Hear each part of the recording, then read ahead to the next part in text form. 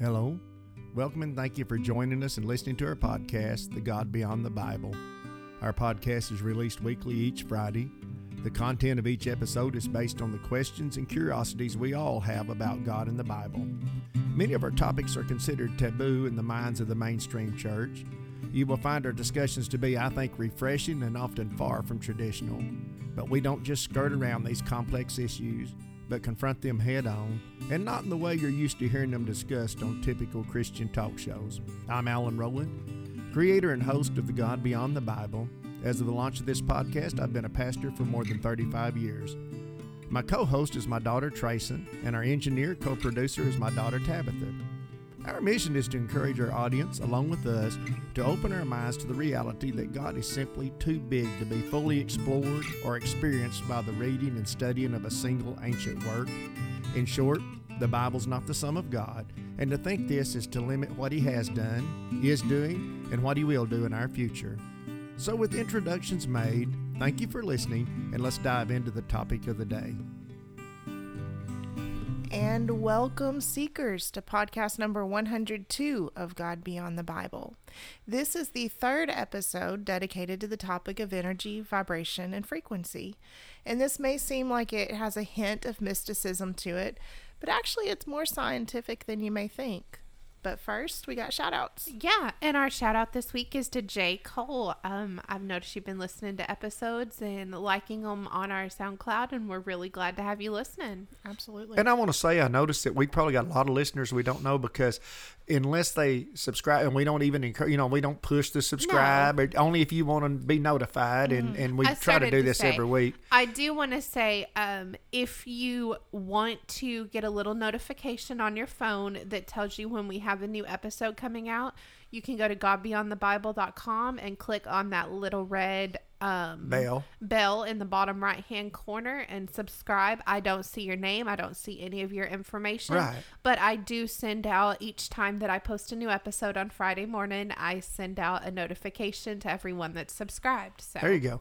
And I don't think on Spotify there's any way to know who's listening. Spotify is how I usually listen, and I don't think you have any way I don't think you have any way of knowing how we're listening on Spotify. We're on actually about 30 different platforms, so those of you, if you want to shout out, if you want to let us know that you're listening, you can email us at email@godbeyondthebible.com. We'd be glad to give you a shout out or hear any questions or statements that you have about our episodes. We'd love to hear from you guys. And our Facebook page. Yeah, Facebook and Twitter. And we're not doing it, guys, we don't scroll through to see I wonder how many listens. That's not what it's about. If we hear anything, it's because you contact us. We're not and out. We do enjoy those little contacts very much. Well, our quote for this series of I don't know, start to call them lessons, but episodes. Yeah. If you want to, is Nikola Tesla, of course. If you want to find the secrets of the universe, think in terms of energy, frequency, and vibration. Okay. So why are we devoting so much time to a theory statement by someone that we hardly even know? In our limited amount of time, there is no way to familiarize our listening audience with such a complex character as Nikola Tesla. Suffice it to say that we as a society owe much to this single individual, but his accomplishments go much deeper than his inventive mind. He claimed that he received all of his inspiration for technical invention by inspiration outside his human mind. He didn't necessarily say it was divine, but he didn't say it wasn't either. And he, much like Einstein, claimed to have discovered the ability to connect with a power that was outside what we consider normal human intuition.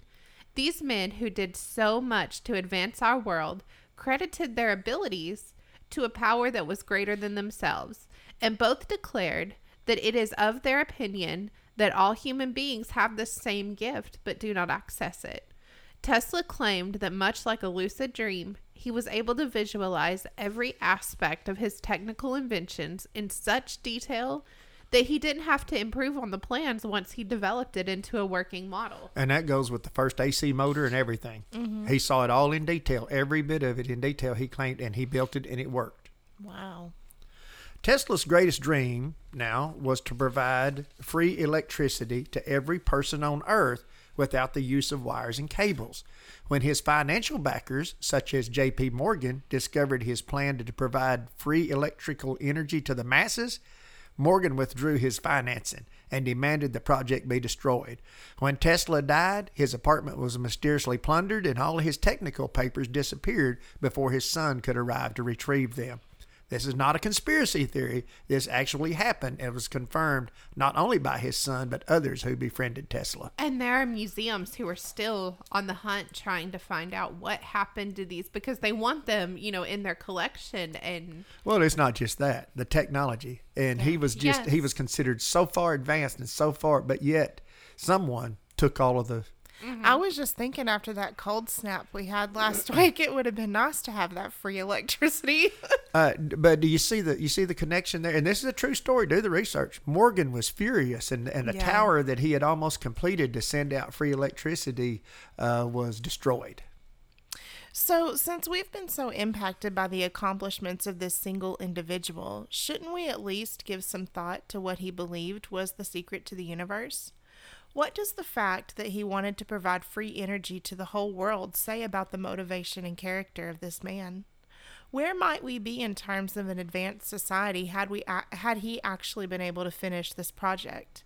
He had already proven that he could transmit electricity without wires and cables by lighting light bulbs some 40 miles away from his transmitter. And what do you guys think of when you think of Nikola Tesla? What is the image that comes to your mind? Well, I always see those, what are those coils? The Tesla coils. I always think of those. And him sitting there below one of them. Yeah, with the electricity flying through the air and touching, the electricity. I think that's probably the most popular image of him. Mm-hmm. So would energy, vibration, and frequency that could produce healing and eliminate suffering qualify as one of the great secrets of the universe? I think it may be the greatest. Did gifted individuals like Tesla, Einstein, Edgar Cayce, and others discover the secret of tapping into the divine energy of the universe? There are many in the scientific and spiritual community who are open-minded enough to believe that this is exactly what they did. Mm-hmm. So let's play a little what if. What if it were discovered that if we thought in terms of energy, vibration, and frequency, we could cure diseases instead of merely treating symptoms? What if we discovered that there was no need for internal medicine or invasive procedures? Perhaps a device, something similar to maybe Rife's frequency machine, would be utilized, and a person who was suffering from an illness such as cancer would go to a professional, and the cure would be no more uncomfortable than lying in a room and being exposed to frequency waves that harmonized with the frequency of healthy cells, and the mutated cancerous cells merely quit reproducing themselves and died away.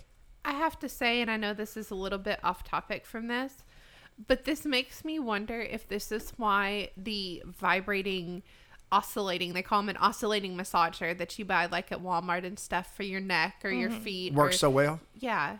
It's because of the vibration more than the actual movement. Mom just ordered another one the other day. Of course, it wasn't much fun. I think she did it because the price was, but because every once in a while you come across a good one that really works. Yes. That really works good. And yeah, but when I use them for my headaches. My headaches come from my neck. A lot of it's from my neck. And I can use those. And if I can get it at the right speed in the right place, it'll just almost instantly relieve my headache, at least while the vibration is there. And then after a period of time, it'll relieve it completely. And occasionally make the TV start jumping while you're watching it. Yeah, it depends on, what frequency it's on. Okay, and talking about the frequency waves, if there were something that could heal or cure cancer, might we expect that some who profit greatly from the medical and pharmaceutical community might attempt to squelch such a discovery, much as J.P. Morgan did when he discovered Tesla's intent to provide free electricity to the masses? I'd like to quote Ronald Reagan. Those who make their fortune upon the status quo will do all that is in their power to keep the status quo. Well, very true. Well said. And I think, too, we mentioned before, and we may mention this one again, but we mentioned before that the scientific community, much like the religious community, is not at all easy to get them to have a paradigm shift. It's not at all easy to get them to accept anything outside, because they're laser focused. And right now we're laser focused on internal medicine. And that's all we think about. We only think of medicine in the terms of internal medicine. Yes. We don't think about it in any other terms. And remember, that's in his quote. He said, when we begin to think in terms of energy, frequency, and vibration, we'll discover the secrets of the universe. And there's things that we overlook that are, getting a massage is actually a form of energy healing. Yeah. And it's also very spiritual. Most people don't know that. Is. Spiritualists, people who do massages they're I spiritualists. went to a lady, I guess, about a month ago, and she is very well trained in the holistic healing and stuff. But the music that they play in the background, the stones that they use, that's all everything- vibration and frequency, Yes. every bit of that. Yeah. Yes. Well, and if you guys aren't familiar with Reiki healing, which is actually healing with energy, you guys should look into it. It's really interesting. Can you spell that? Do you have it before you? Reiki. I have seen that. I've Yes. seen that. Yeah. And it's really interesting. I've always wanted to go for a Reiki healing session and just see Yeah. what it felt like. I think you're 8, Trayson. Is that right? So we mentioned in the last episode that the Bible text says that God is light. Jesus said he was the light of the earth and told his followers that they were the light of the earth. Is this an indication that there is a divine energy of the universe that man has built a religion around and dubbed as God? Could this have been what Paul was relating to Timothy when he said they have a form of godliness but deny the power thereof? See, we always look at that in just strictly spiritual terms. What if he was speaking in terms of frequency and vibrate? They have a form of godliness. They acknowledge the power, but they deny the power. Well, and I kind of mentioned this before, but By the way, a form of godliness is religion. yes, Buddhists refer to their energy as ki or chi. Typically it's pronounced chi, but it's spelled qi. It is the energy that is there when everything else is removed. And they believe that this energy that's left when you take away everything else Is divine. is divine. It is God. And they actually believe that by quieting ourselves that we can make connection to that internal vibration called the chi. However, Buddhists tend to refrain from truly naming this energy because they feel that any time we put a name or a description on it, that we are putting a form taking on it. some of its divine nature and power and limiting it. That's what we've done with God. We put a form and character on God, and that's exactly what religion has done. The Tao is the same way. Taoism, Taoism, Taoism, Tao Te Ching. We mentioned that in a former episode. They're the same way.